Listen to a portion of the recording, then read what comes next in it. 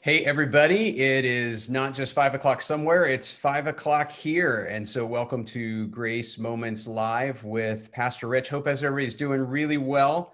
Super excited about tonight's topic and conversation. This is one of the most common series of questions that I get as a pastor. They're very practical about some of the things that we're going through as individuals, as families, as couples through this season. And we have a great guest with us tonight. Look, we really want this to be interactive. And so we'd love for you to put your comments in the chat, throw your questions in the Q&A. Just for technical clarifications, there's question and answer tab for the questions and the comments for things that you want to kind of amen or comment about as we go through this.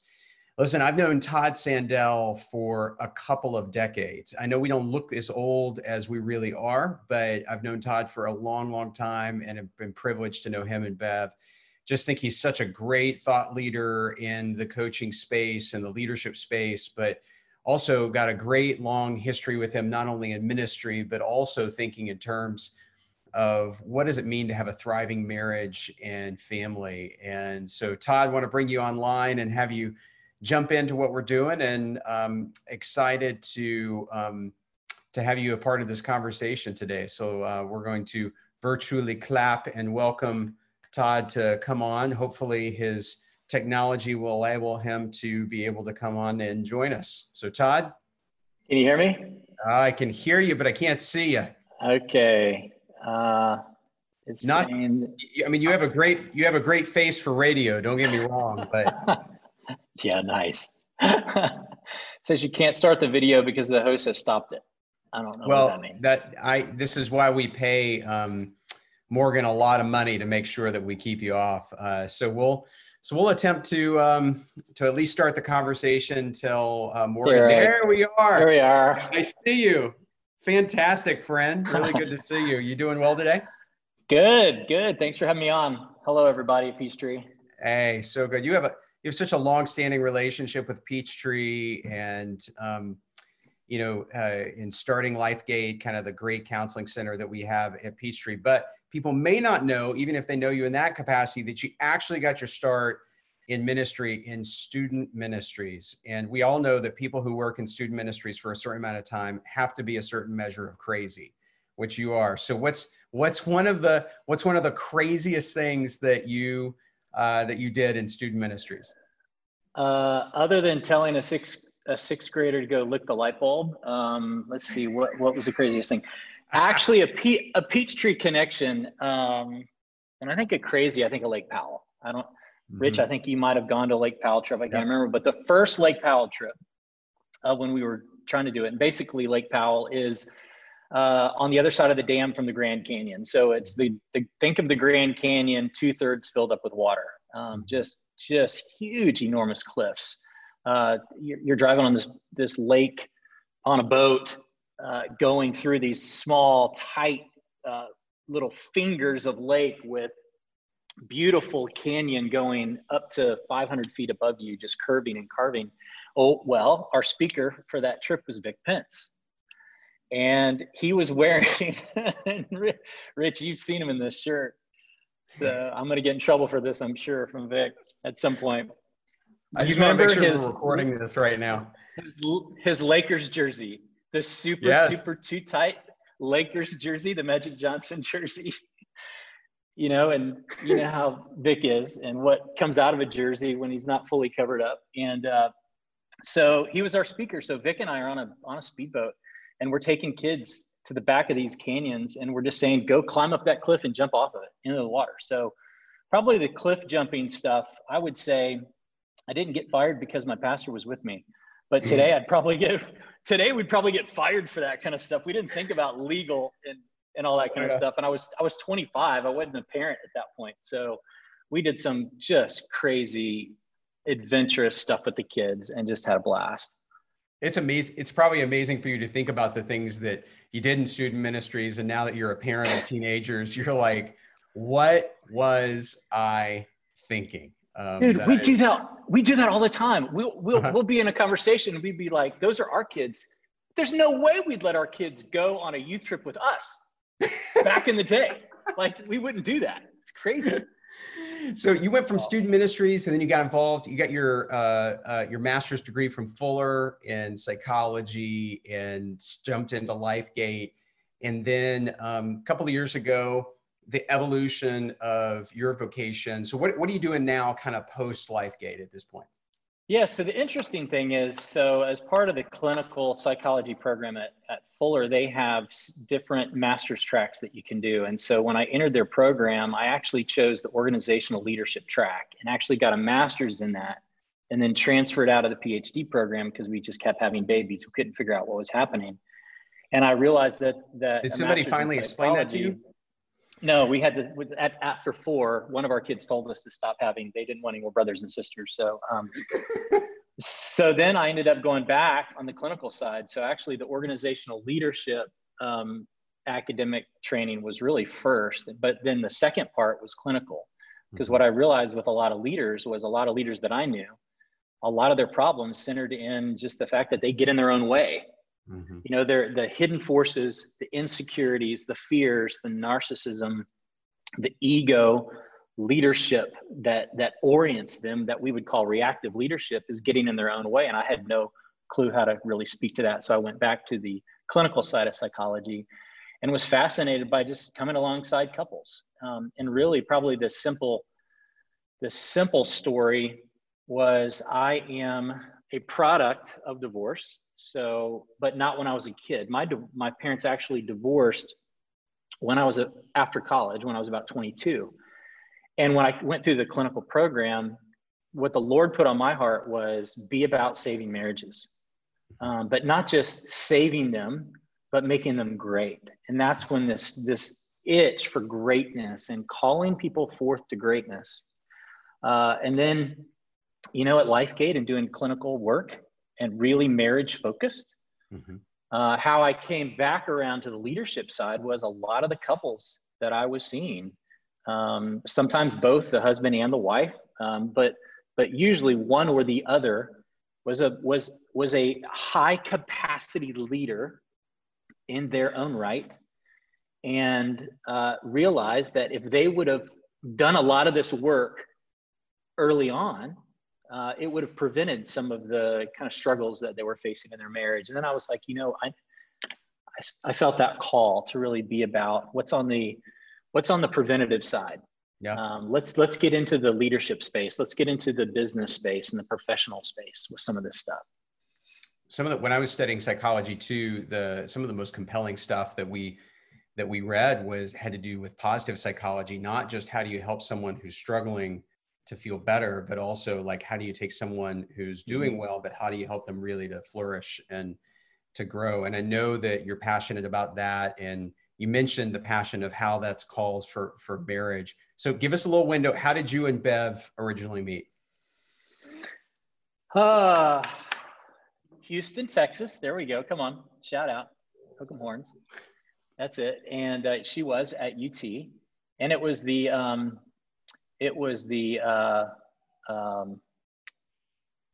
how did we meet? It was a blind date, basically, is the way Beverly likes to say it. But I got an invitation in the mail to a debutante, and she was my date. Made it really easy because I was scared to ask girls out because I was a youth minister. That's not really what you lead with. To attract girls. Hey, I'm in youth ministry. The ladies love that. I'm a youth minister. Yeah. Come be with me and let's hang out with junior high kids. It's like how you would say, like as pastors say on a plane, if you want to get people to not talk to you on a plane, tell them that you're a pastor for a living, and they're quiet. So we went to the Kelly tells people that she's a tattoo artist on a plane. She figures that cuts the conversation down right there.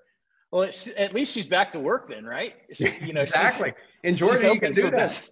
She is a tattoo artist, and she is fully and gainfully employed. I know, but we can't go hiking on the trails, right? I don't get it. So we went to the debutante, fell in love that night. It was crazy. It literally is one of the just fairy tale stories, and hit it off and just connected. So she graduated from college, and you became a pastor, and we were buddies, and hey, we asked you to do our wedding, and it was awesome. That's great. You just tipped your hand too when you said she graduated from college after that. I was going to tell how young she was, but you totally did. Well, I knew you were going there. I mean, come on. She was So, not in the youth group ever. I promise you that. You want to be very clear, because we are recording this, and maybe Vic is watching right now, that Bev was not in the youth group at the time. All right. So, Yes. so hey, yeah, I mean, you've seen a lot of marriages come alongside a lot of couples. What do you think couples are uniquely going through right now? It's a great question.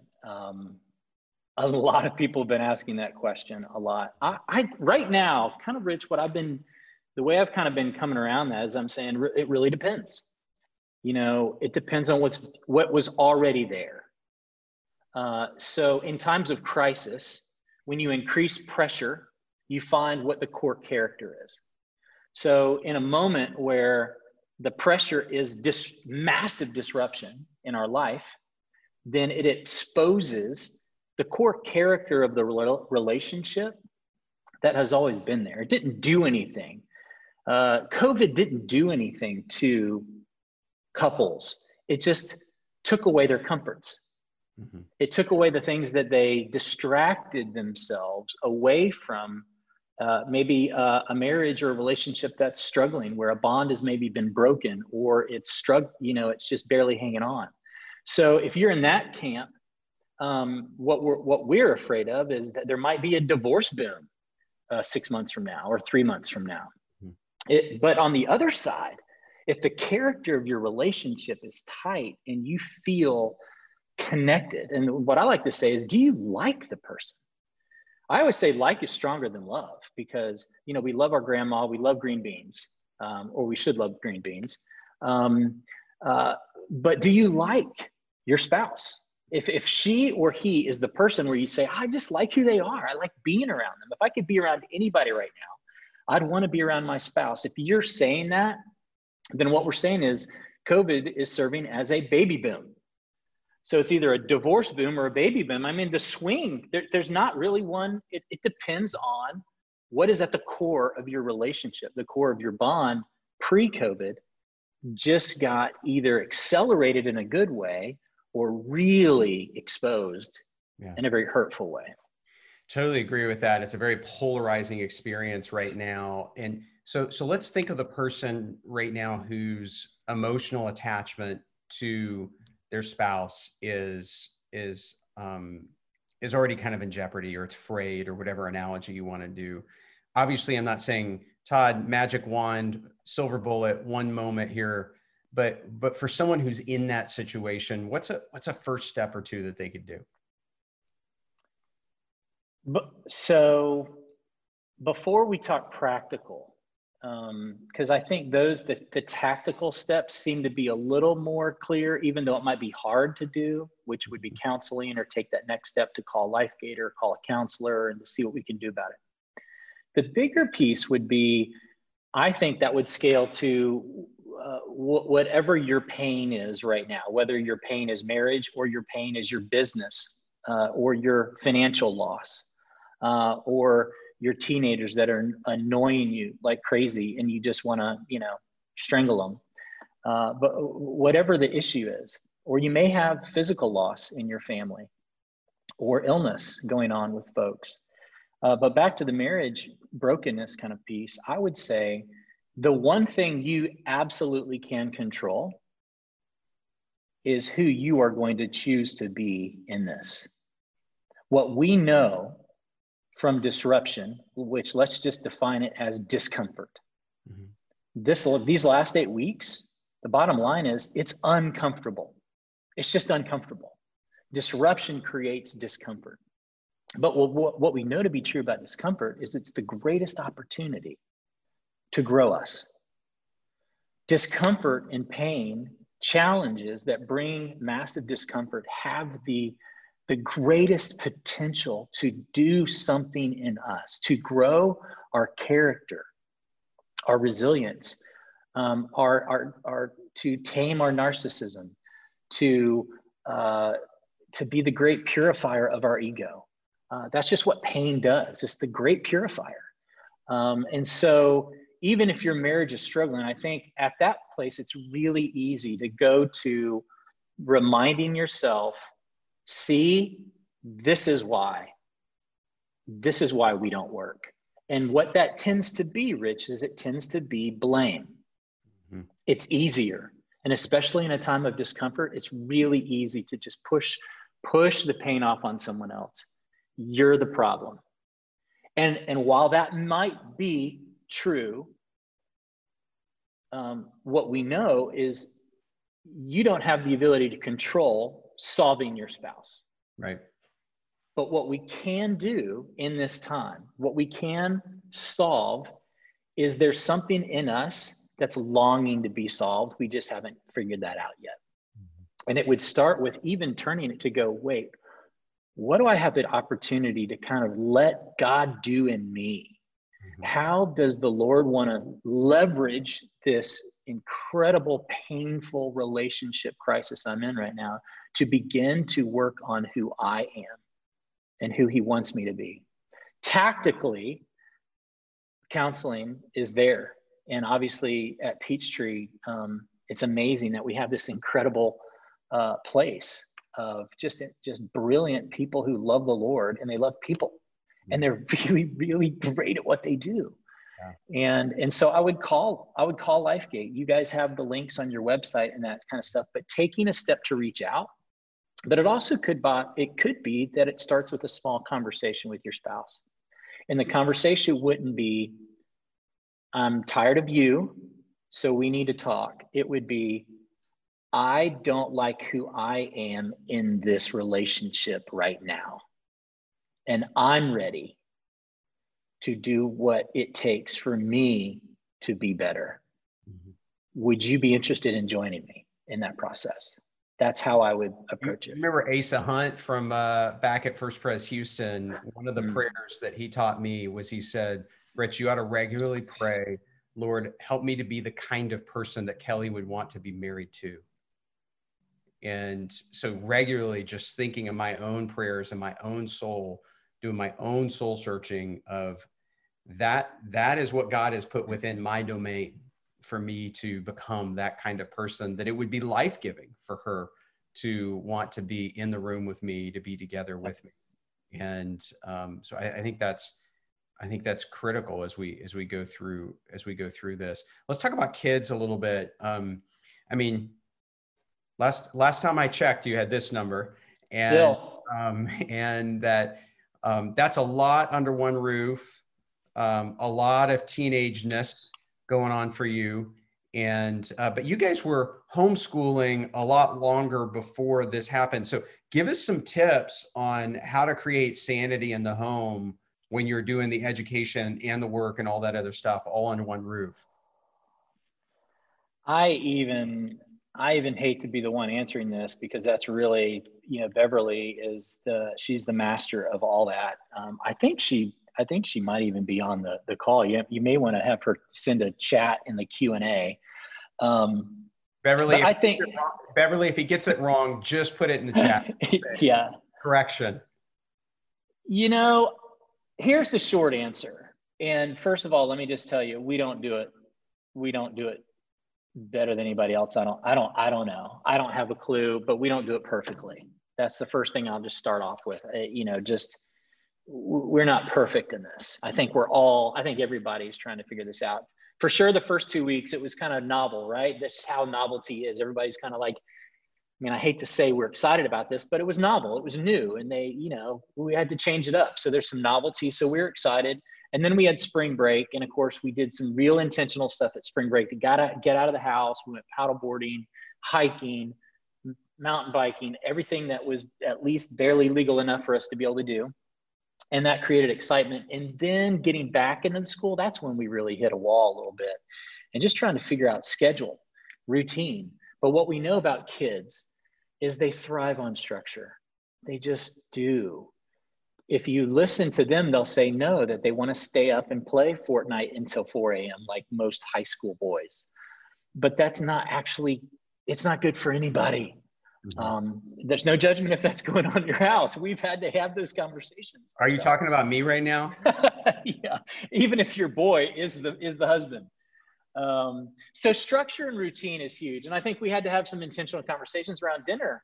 And really for us, it was, who do we all want to be as a family? So instead of who do you want to be just as a person, the who is a collective who. And I think for us having that conversation with our kids going, hey, how do we want to use this time? How do we want to use, who do we want to be in by the time we get to June, for us to say, wow, we crushed that as a family. Looking back, what would have to be true? Mm-hmm. What would we have had to do for us to say, high five each other, guys? We were great as a family. We just crushed that time, that moment in our history that will pass, but we want to leverage that. And I think those conversations led to the kids getting a little bit more on purpose and intentional, and created some dialogue so that we were having them hold themselves accountable.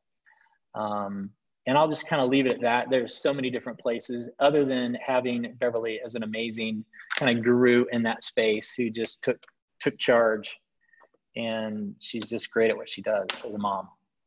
Is part of her wizardry structuring you as well? Because that happens in my house for I get put on structure too. So so when you one of the things I love about you and your family is, to me, you guys play really well together. I mean, the family that prays together stays together, but also I think the family that plays together stays together.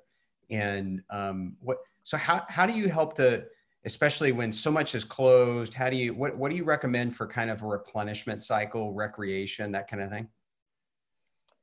Yeah, I mean, for sure, outdoor, getting outside, and even clinically, psychologically, the outdoors, nature. I mean, God knew what he was doing. I mean, it's in the Psalms, just nature is restorative for our soul.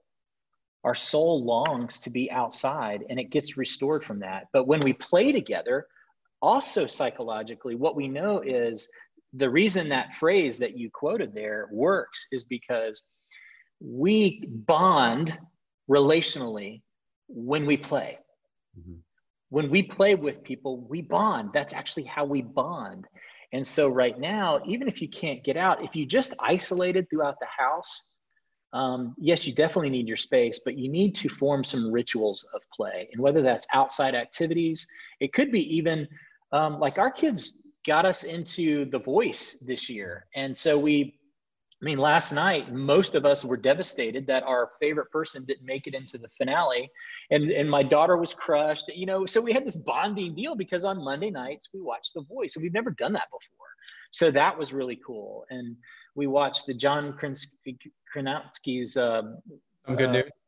Some Good News. That's our Monday night deal before The Voice. We love that. And like half of us are like all emotional and teary, but we have some rituals of play that include outdoor activities, but even the red kickball, and just get some sidewalk chalk and make good old recess foursquare and get out and play in your backyard. I would say from an intentionality, if we're thinking about we're in the shelter in place and our camps are canceled now. That was a devastating week when the kids found out camps were canceled. That was such a bummer, and the season and all that kind of stuff. Create a family camp at your home. Create a family camp. At camp, you have a schedule of activities. Maybe do it 1 week. You don't have to do it the whole summer. Kids like novelty. They like change as well. But have like a structured week where you have a theme, and you have something you're going to build together, and something you're going to create together, and a new hobby that you're going to learn together, and learn to cook something together. But that's what I would say families can do as an alternative right now. Yeah, no, I think it's really important. And part of what I don't want people to miss in that is that it's really easy to get stuck in those relational ruts, and everybody goes to their corners. And so you have to shake it up. You have to just try to find ways to learn stuff together, to try stuff together, we've even like resurrected games that we haven't played in 10 to 15 years, so we used to play Uno when the kids were young, and we brought the Uno back out. And did you know that in Uno, now there's a card that says you exchange hands with the other person, and it's the most devastating card in all of our card games. It's a beautiful thing. This morning, Ashby was at the breakfast table, and she was one card away from winning, but I played that exchange hands and I win. And not that I'm bragging or anything, but it's just so fun. Yeah. Intimacy, Dallas Willard says, is shared experience. Mm-hmm. And so you have to think about what are the moments, what are the experiences that we can share, where we can laugh, we can cry, we can do feel the full range of emotions. And, Mm-hmm. and I think one of the things that I struggle with sometimes is, I mean, you got to be vulnerable with one another to share your emotions. Like I'm kind of a put together kind of person. And so when you let your guard down and you share, you know, as you're going through this time and in the shelter in place, and as that's being lifted, it's like, allow the other people to know that you're on the roller coaster of all the different emotions that you're experiencing. You know, Rich, that's so true. I would say the last thing that reminded me of is our most powerful stuff we did probably the first 3 weeks of COVID, as it was still there's so many thoughts and emotions going on. We were real intentional to have long dinner conversations and have questions that I just had them pull. We have a card deck, and I just had the kids pull questions from the parenting deck that we have. And that way they could have a question that connects with them emotionally. And we would have, a long conversation with the kids and have them go around and share how they're feeling about this and what they think about it. And it was really, really good, not only for them to get that out, but to your point, the connection and bonding that happened as we shared those emotions and feelings about all this stuff was powerful for our connection. A great tool is the emotion wheel. I mean, because a lot of the times we only kind of think in binary terms of how you doing, I'm fine, or I'm kind of not fine. And, you can just Google emotion wheel, and there's a bunch of those out there, Google image, and it gives you a full spectrum of all kinds of different nuances of emotions. Can you look at it and you can actually, what I'm feeling right now really is jealousy. And, because my life isn't as good as that person's life, or whatever the case may be. It helps you to be able to name that demon, to be able to cast it out and to move forward. Mm-hmm. Look, if anybody wants to throw in a question here, I've got a couple more questions, but if somebody wants to put in a question, we'll take a couple for Todd as we get close to the end of the time. But Todd, one of the things that everybody keeps talking about in the news right now is that diseases of despair, abuse, whether it's alcohol or physical, all that's on the rise right now, given the constraints of what we're dealing with. If somebody's experiencing that right now, what do you suggest to that person? Yeah, it's a great question. Two things with that. Again, one would be more of an internal part of what's going on inside for you. Because you need to understand that. And then the second piece would be tactical, again, which would involve a referral to talk to somebody, a counselor. So let's just talk about the inside. Alcohol sales are up. I think they're tripled, and they're probably going up. And really, basically, why that is because if you take our comfort away, which is either wealth or earning or proving or professional viability or whatever it is that makes us feel good about ourselves, you take that away, we're gonna seek another comfort. Mm-hmm. And so right now, especially in a time of discomfort, we're seeking comfort. Yeah. So it's what is it in us that's seeking that, right? There's a longing. Addiction is really about trying to fill a longing that is a good thing, that God put a longing and a hunger to drive us toward Him. So the longing, the source of that addiction, is a really good thing. Mm-hmm. We're just choosing to fill that longing with a dissatisfying, temporary fix that doesn't solve it. It just gets us over a little hump, and then it's worse because we need more to meet that fix the next time. Tactically, if you feel that you are just really choosing, you don't have to diagnose, well, do I have a chemical dependency or whatever? If you just feel like, hey, this is just more than what I feel comfortable with, or someone has told me, hey, they've made comments that maybe this is a lot more than they're normally used to me kind of being, or if my behavior has been impacted in a negative way by this and you're just bothered by that, it's good that you're bothered by it. Mm-hmm. But do something. And the do something could be, again, reach out. Randy Eberhardt is our lead guy over there at LifeGate. That is just amazing. And he is so easy to be around. He's so non-judgmental. He doesn't care. He just loves people. He wants to hear your story, and you have a safe, non-judgmental place to be accepted and listened to. And then you can begin to confront whatever it is inside of you that is seeking comfort in maybe a destructive way. Yeah. So we've got a good question in here, Todd, and I know we're running out of time, so we'll make this on the last one. So somebody has said, we've talked a lot about marriage, relationships, families, that kind of thing. If someone's single right now and they're struggling with loneliness, what would you suggest for them? Well, I even think whether you're single or married, I think at some level, if we're honest, we're all struggling with loneliness. I mean, because we're called to love outside of just our home. Mm-hmm. You know, I miss some of my best friends. And honestly, so for the single person, I think if you put yourself out there, I think it's okay to be vulnerable. I even feel that I've been vulnerable recently with a couple of my close buddies where I've just sent a text and I just said, I miss you. Because it's easy to say, hey, let's go get something to drink, or let's go get a cup of coffee and talk. It's easy to say, hey, do you want to have lunch sometime? It's more vulnerable to say, I miss you, dude. I just miss you. Can we hang out on the phone? Or, you know, I think people are trying to figure out how to do the tailgate driveway, social distance kind of stuff. And couples, we did a couples date the other night with some couples friends of ours. And it was we brought our tailgate chairs and sat, you know, a safe distance apart. But man, we got so much connection. So I think even if you're single, reach out. Yeah. Find someone that you know that, hey, I just long for connection and I miss you. How can we connect? Mm-hmm.